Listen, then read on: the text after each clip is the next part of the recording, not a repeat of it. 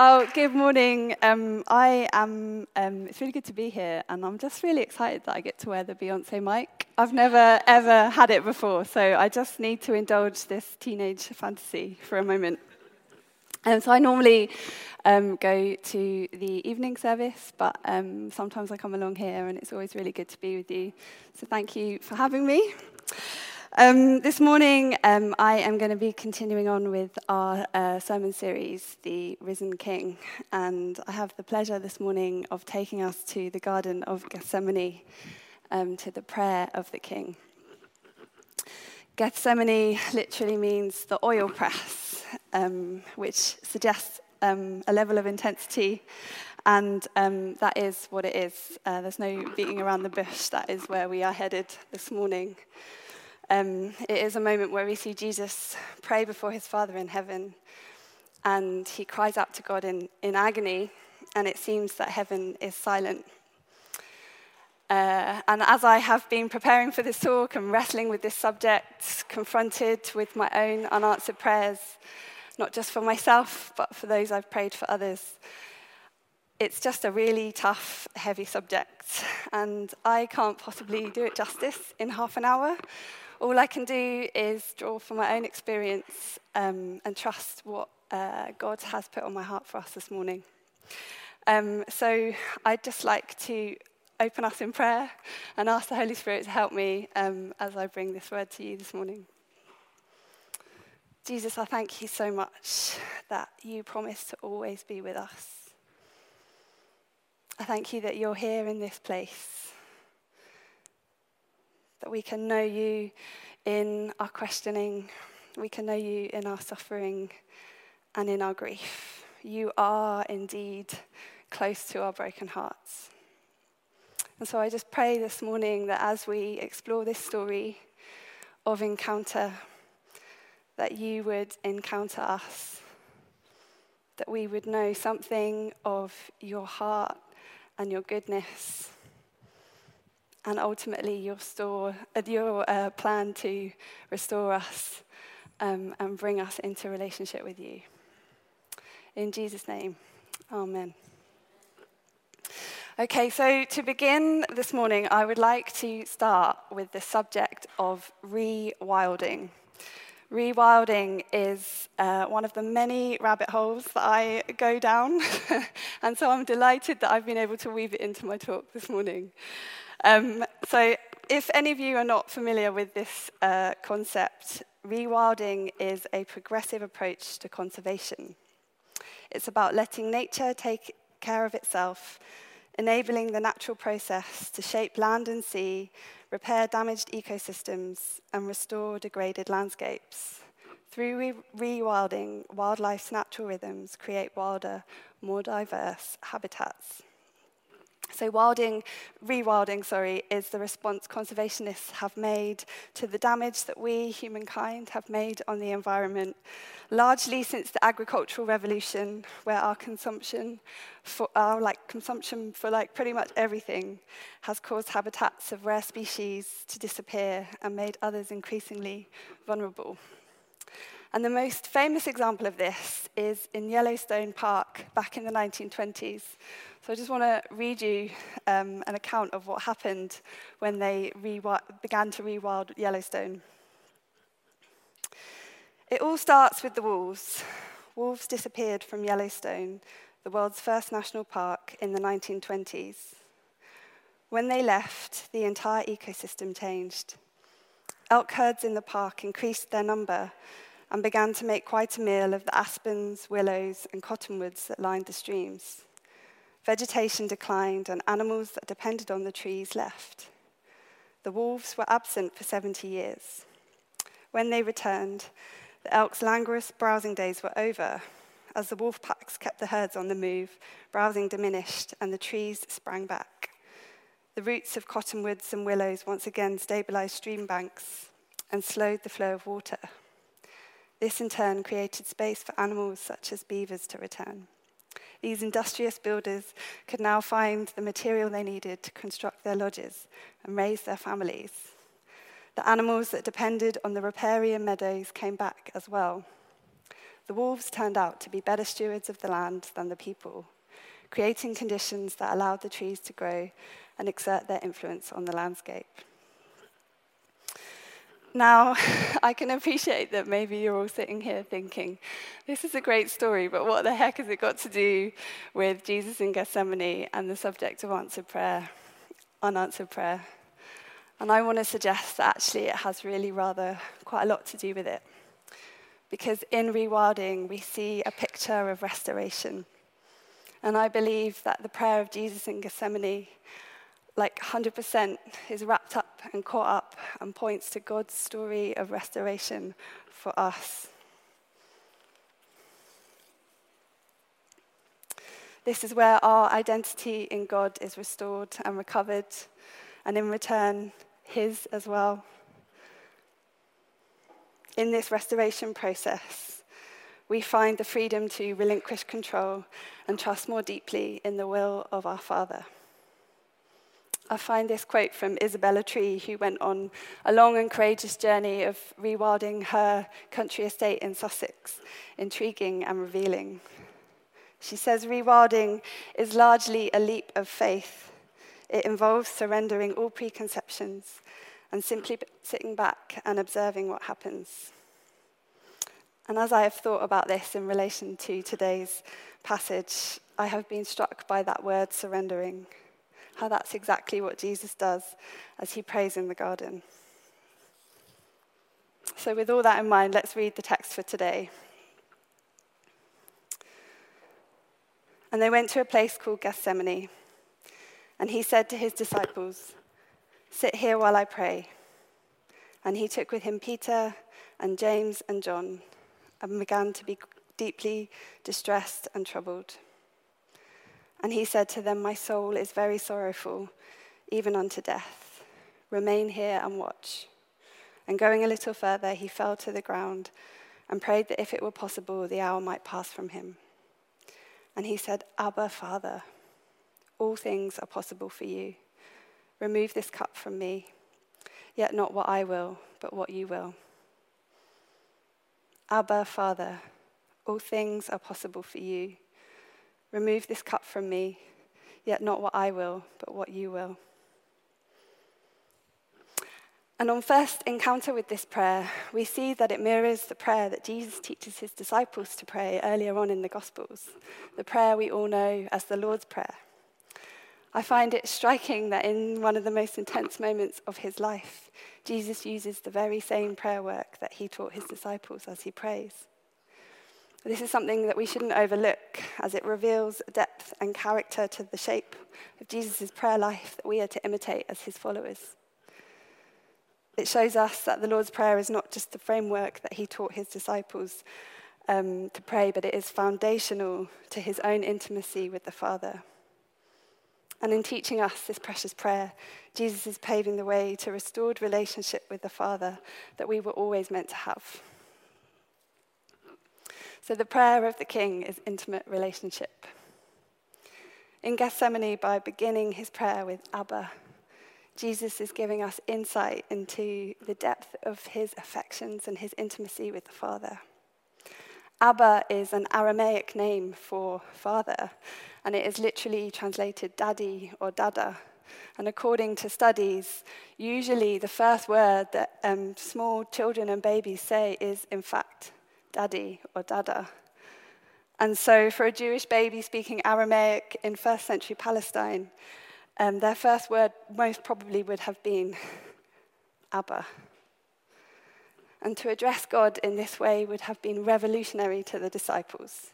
In their ancient Jewish culture, the God of heaven was known as Elohim, which means strong and mighty, or Yahweh, which was the more personal covenant name for God. So to address the transcendent, infinite God of their ancestors as Father would have totally thrown their previous understanding of relating to God. Now, Isaac Wade gave me absolute illustration gold last week when during Joel's preach, Isaac, totally not bothered by all the other people in the room, just shouted out, "Daddy!" And Joel responded to the greeting with affection. He didn't ignore his son or correct him for disrupting the moment. He simply just responded with affection. And it was very cute and very funny. And what I was struck by was just Isaac's total abandon to what was going on around him in that moment. He was completely free to know his father, and his father, in turn, to know him. Relationship is utterly foundational to prayer. It's about knowing and being known. Andrew Murray, a 19th century South African writer, says, "The power of prayer depends almost entirely upon our apprehension of who it is with whom we speak." So when we are scared and hurting, when life feels chaotic and out of control, it's more important than ever to anchor ourselves in the absolute and eternal truth that we are dearly loved and deeply held by the most powerful being in the universe. Let this be the great non-negotiable in our lives, the platform for all other thoughts, and the plumb line for our prayers. Jesus' intimacy was so deep, so at one with God the Father, that in the sorrow and the agony of this moment, his most natural and immediate response was to cry out to his Abba. Now, before we move on, I think it's important to acknowledge that for some of us, the concept of God as Father is a difficult one, because we don't always have positive experiences of our fathers. Maybe the father figure in your life has been abusive or emotionally absent.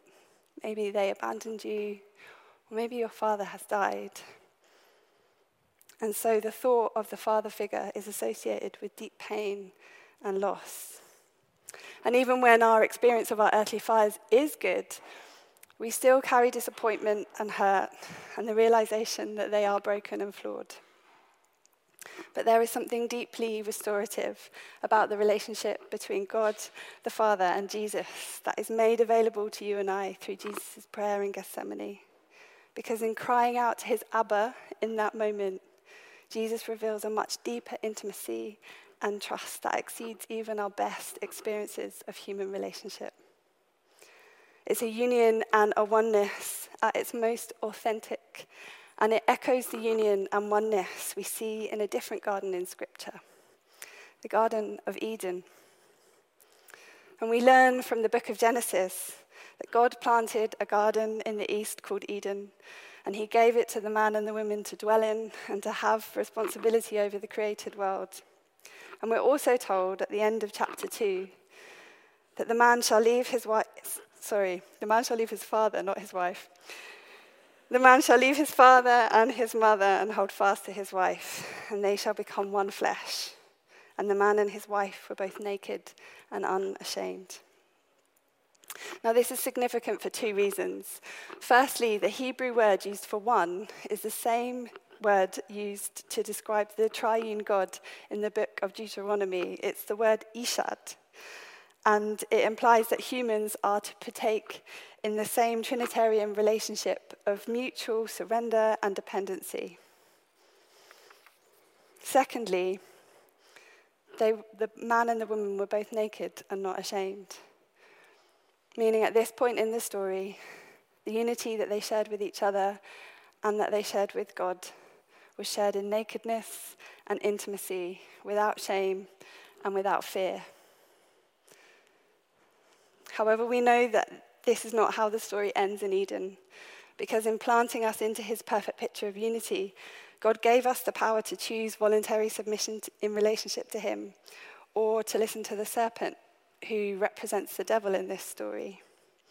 And the serpent, when tempting the woman to eat the fruit from the tree of knowledge of good and evil, he says to her, "Your eyes will be opened, and you will be like God, knowing good and evil."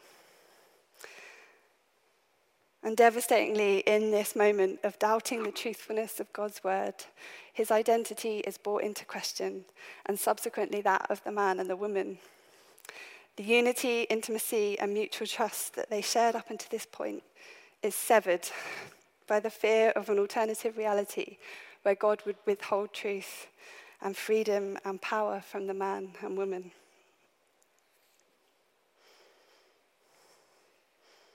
And the consequence of this choice is that fear and shame entered into that relationship. And the man and woman, newly aware of their nakedness and vulnerability, hid from God. Pete Greig summarizes this story like this. Adam and Eve, who have been created by God's love and by his word, inevitably divorce themselves from their only source of identity and being.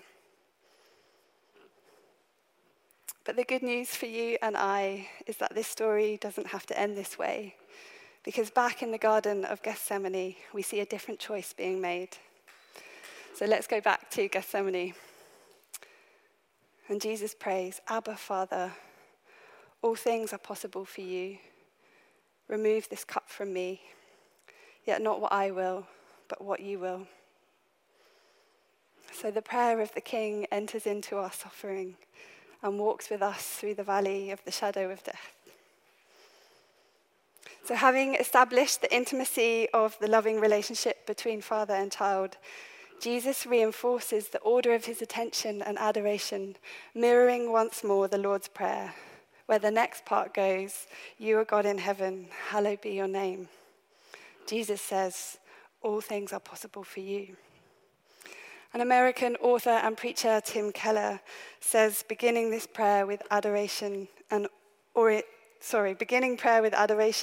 reorients your heart and your desire towards God and to your deepest need, which ultimately is your identity as a child of God, where you are deeply loved and deeply known.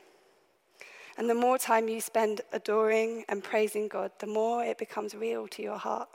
That's why when we start our gatherings, we start with the Bible, we start with Scripture, we start with worship.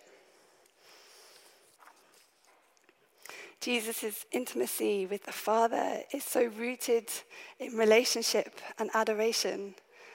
His heart is so totally oriented to the Father's will that in his weakness and his suffering, he can still declare with confidence in an all-powerful God who is able to turn his situation around. All things are possible for you. And in the shadow of his adoration, Jesus brings his petition before the Father. Remove this cup from me. In his humanity and weakness, heavy with the burden of what is to come, asking God to remove the cup of suffering. And as much as my heart is heavy when I read this, it also gives me hope. Because through his honest petition, Jesus demonstrates ultimate vulnerability and nakedness before God. He's wrestling with the weight of what's to come. So much so that we're told in Luke's gospel that his sweat became drops of blood. But it gives me hope because Jesus held nothing back in this moment. Utterly naked and vulnerable, it gives us permission to be free, to lament, to request a desire for an alternative outcome. It gives us permission to not be okay with suffering. And because Jesus went there, we can know him in our pain and our suffering. Here we discover our great high priest who can sympathize with our weakness because he faced the same testing that we do. I find the metaphor as Jesus as my shepherd in the valley of the shadow comes most alive when I think about this moment. His presence reminds me that the shadows are not as big as the light they are blocking. No shepherd would lead their flock down a path that they have not already gone before. And here is Jesus courageously walking into the shadow of unanswered prayer, betrayal, abandonment, and ultimately death for you and I.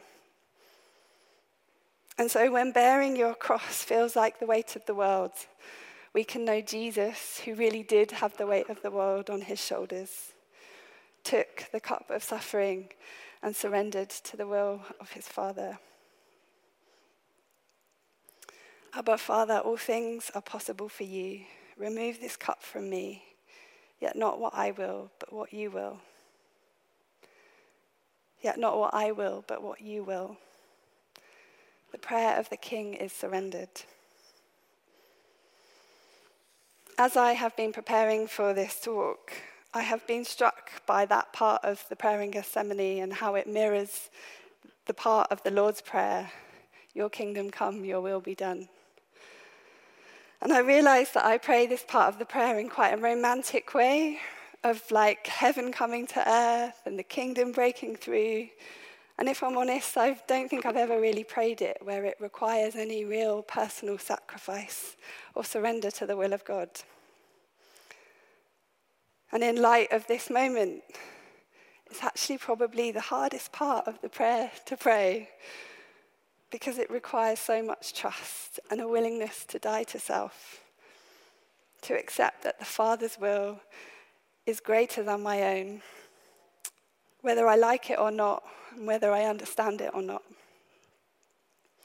This is the part where we really count the cost of discipleship to Jesus, especially in the face of unanswered prayer. And it reminds me of 3 men in the Old Testament, in the book of Daniel, called Shadrach, Meshach, and Abednego. And the faith and devotion of these 3 men was put to the ultimate test when they refused to bow down to King Nebuchadnezzar's golden image. And as they stood on the edge of the fiery furnace, they declared with absolute certainty that God would deliver them. But even if he didn't, they would still not bow down to the golden image. Pete Greig observes that this declaration of faith encapsulates the paradox of faith, where in one breath you declare with certainty God will deliver you, but in another you suggest that he possibly won't. It's the kind of faith that believes for a miracle, but refuses to be shaken by unanswered prayer. It's deeply challenging. And it's the same paradox that we see in the prayer of Jesus in the Garden of Gethsemane. Abba, Father, all things are possible for you. Remove this cup from me, yet not what I will, but what you will.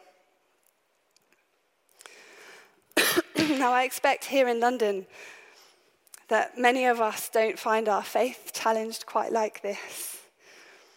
But our devotion to Jesus can be challenged in other ways, and when the prayers for these challenges to be removed goes unanswered, it can be devastating. Many of us who profess to be followers of Jesus would be familiar with this saying in John 16, where Jesus tells his followers, "In this world you will have trouble, but take heart, I have overcome the world." Now, if you're anything like me, you probably find this saying easier to know intellectually than to live out and experience. And as I have examined my heart in light of faith like Shadrach, Meshach, and Abednego, I realize that it's not just my faith, but my whole identity that can be shaken by unanswered prayer. And I've had to go on a painful journey of deconstruction and wrestle with my theology in the face of it. Honestly, I've lived a large chunk of my discipleship to Jesus under the theoretical triumph of the second part of this statement, and not in humble acceptance of the former. When I've most felt the cost of discipleship and taken a long, hard look at my foundations, I've come to realize more often than I would like to admit that I'm a consumer Christian, where my trust and security is rooted in my strength and my capabilities, and not as a disciple abiding with my beloved and with my Father in heaven. I find this quote by American author and pastor Guy Jethani in his book, The Divine Commodity, sums up the state of my heart pretty well. My secret is that I want to be relevant and popular. I want my desires fulfilled and pain minimized. I want manageable relationship with an institution rather than messy relationships with real people. I want to be transformed into an image of Christ by showing up at entertaining events rather than through the hard work of discipline. I want to wear my faith on my sleeve and not look at the darkness in my heart. And above all, I want a controllable God. I want a divine commodity to do my will on earth as in heaven.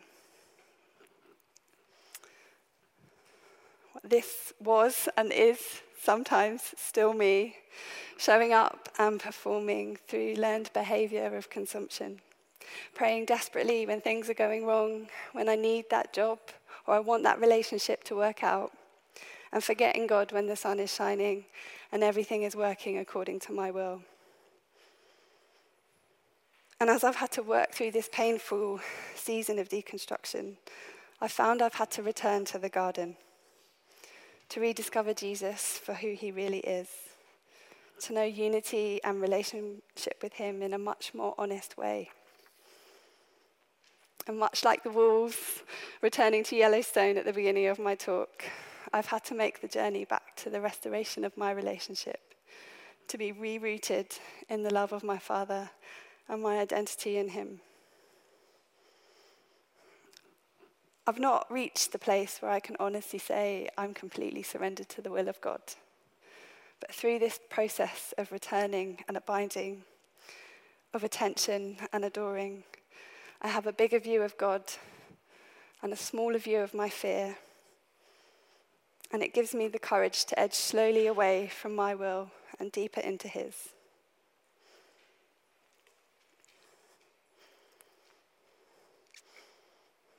Finally, the prayer of the King works in all things. I'd like us to think about the space in between, in the silence of unanswered prayer.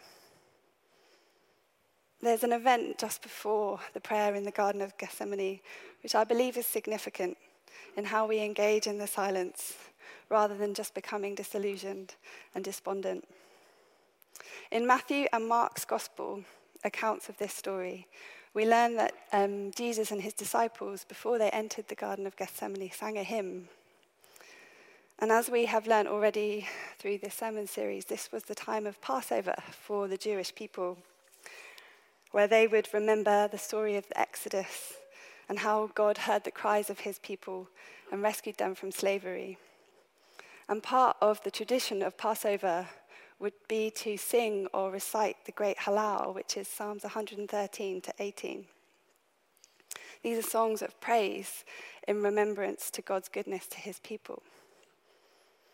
Another tradition among Jewish communities is to read from the book of the Songs of Songs, which may come as a surprise to most of you, because if you know anything about the Song of Songs, it's an erotic Hebrew love poem. Many scholars take the Song of Songs at face value and believe it is purely a celebration of love and sexual union between a man and wife. However, many others believe that it is an allegorical poem about a God passionately pursuing his people. And in my opinion, it's both. And if we look at it in the context of this story, you'll see why. Now, it is most likely that the hymn that Jesus and his disciples sang before they entered the garden was the great Hallel, which is Psalms 113 to 18. But I wonder, in the power of remembering and praising God for his mercy, it was cementing the Father's love and his delight for his beloved Son as Jesus entered the garden. Personally, I find it quite helpful to meditate on some of the chapters of Song of Songs sometimes. It helps to restore my true identity as the beloved of God, especially when I'm tempted to question it, especially in the face of unanswered prayer. I need to remember God. I need to root myself in the truth that I am my beloved's and his delight is for me. So the other day, I set aside some time to meditate on these words from Song of Songs. This is from Song of Songs chapter 2. Arise, my love, my beautiful one, and come away. For behold, the winter is past, the rain is over and gone. The flowers appear on the earth, the time of singing has come. The voice of the turtle dove is heard in our land. The fig tree ripens its figs, and the vines are in blossom. They give forth fragrance. Arise, my love, my beautiful one, and come away.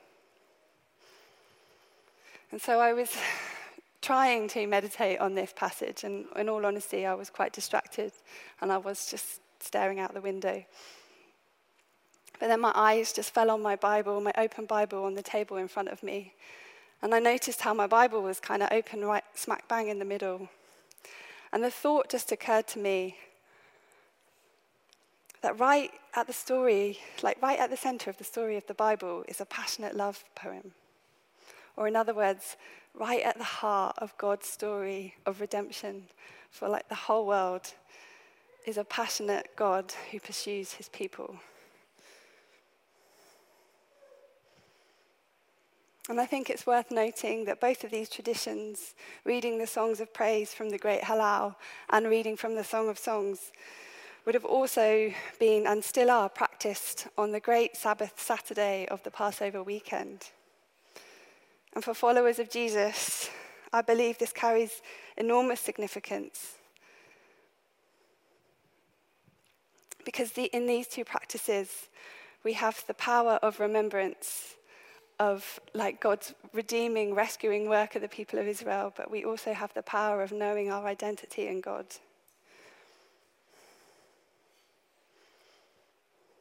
That as we wait and we wrestle in the silence, we can know the safety of his love, to be known as his beloved, and to be honest and unafraid in our sadness and in our unanswered prayer. Now, I've had quite a hard time preparing this talk. I think engaging unanswered prayer can be quite triggering and quite difficult. And honestly, I've been to some quite dark places over the last couple of weeks. And I was just really wrestling with it. And stuff just kept coming up, like real life stuff, emails, phone calls, messages, that were just reminding me of how like there are so many prayers I'm still waiting for God to answer.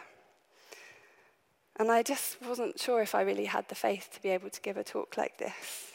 And in my desperation, I just cried out to God. And I was just like, I need you to show me where you are. And I was reminded of the story in Mark 7, where a Gentile woman's daughter has an unclean spirit. And this Gentile woman's going after Jesus. And she's asking and asking Jesus to heal her daughter. And in the end, Jesus just turns around to her and says, "Let the children be filled first, for it is not good to take the children's bread and throw it to the little dogs." Now, according to Jewish law, Gentiles were seen as unclean. And as an insult, the Jewish people would call Gentiles dogs. So in saying this, Jesus was basically saying that the woman is a dog and she can't partake of the bread of the Jews. However, what the woman says in response is amazing, because she says, "Yes, Lord, yet even the little dogs under the table eat from the children's crumbs." So what's really happening here is that by assuming at the appearance of traditional Jewish prejudice, Jesus is actually provoking the most remarkable confession of faith. This Gentile woman saw beyond what Jesus was saying in this moment. And the story concludes, Jesus commends her for her faith and he heals her daughter. And as I've thought about this story in light of unanswered prayer, I felt like the invitation from God was to notice the crumbs, to be provoked to faith once more, to see what is happening beyond the surface, to be faithful with what is in my hands and to keep bringing to God what's in my heart. And as I've been looking for the crumbs, I can see that God is at work in me and my life all the time. And it's not in the big moments of expectation and breakthrough, but rather the gentle promptings and reminders that I am deeply loved and deeply known. It's often unexpected and clunky. And as I return to the life of Jesus, I see that he heals a man by spitting in his eye and forgives a woman by drawing in the sand. He provokes faith by calling a woman a dog, and he rides into Jerusalem on a donkey.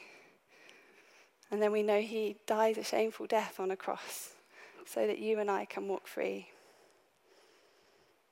I think this quote by Pete Greig sums this up really well. There is a divine alchemy at work in all faithful suffering. We look back and realize that it was actually our disappointments and not our plaudits that the Lord had transformed to gold. We know what we once doubted, that in all things, even in unanswered prayer, God works for the good of those who love him, who have been called according to his purpose. Do the band want to come back up? So I'd like to close with this picture that I took. It's the wall in the Hoxton Community Garden.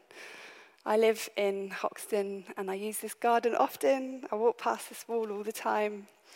And the other day I noticed that someone had pasted up these words, "Not afraid."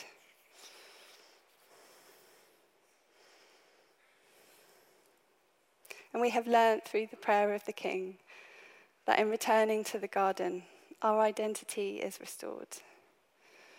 We can know intimacy and unity with God as it was always meant to be, without shame and without hiding. The garden is a safe space of deep encounter where we can be completely naked before God and lay all our fear and pain and petition before him. And in the suffering of Jesus, we find the courage to surrender in total trust to the will of our Father, in hope, because we know that there is another garden where the dead things come back to life. Amen.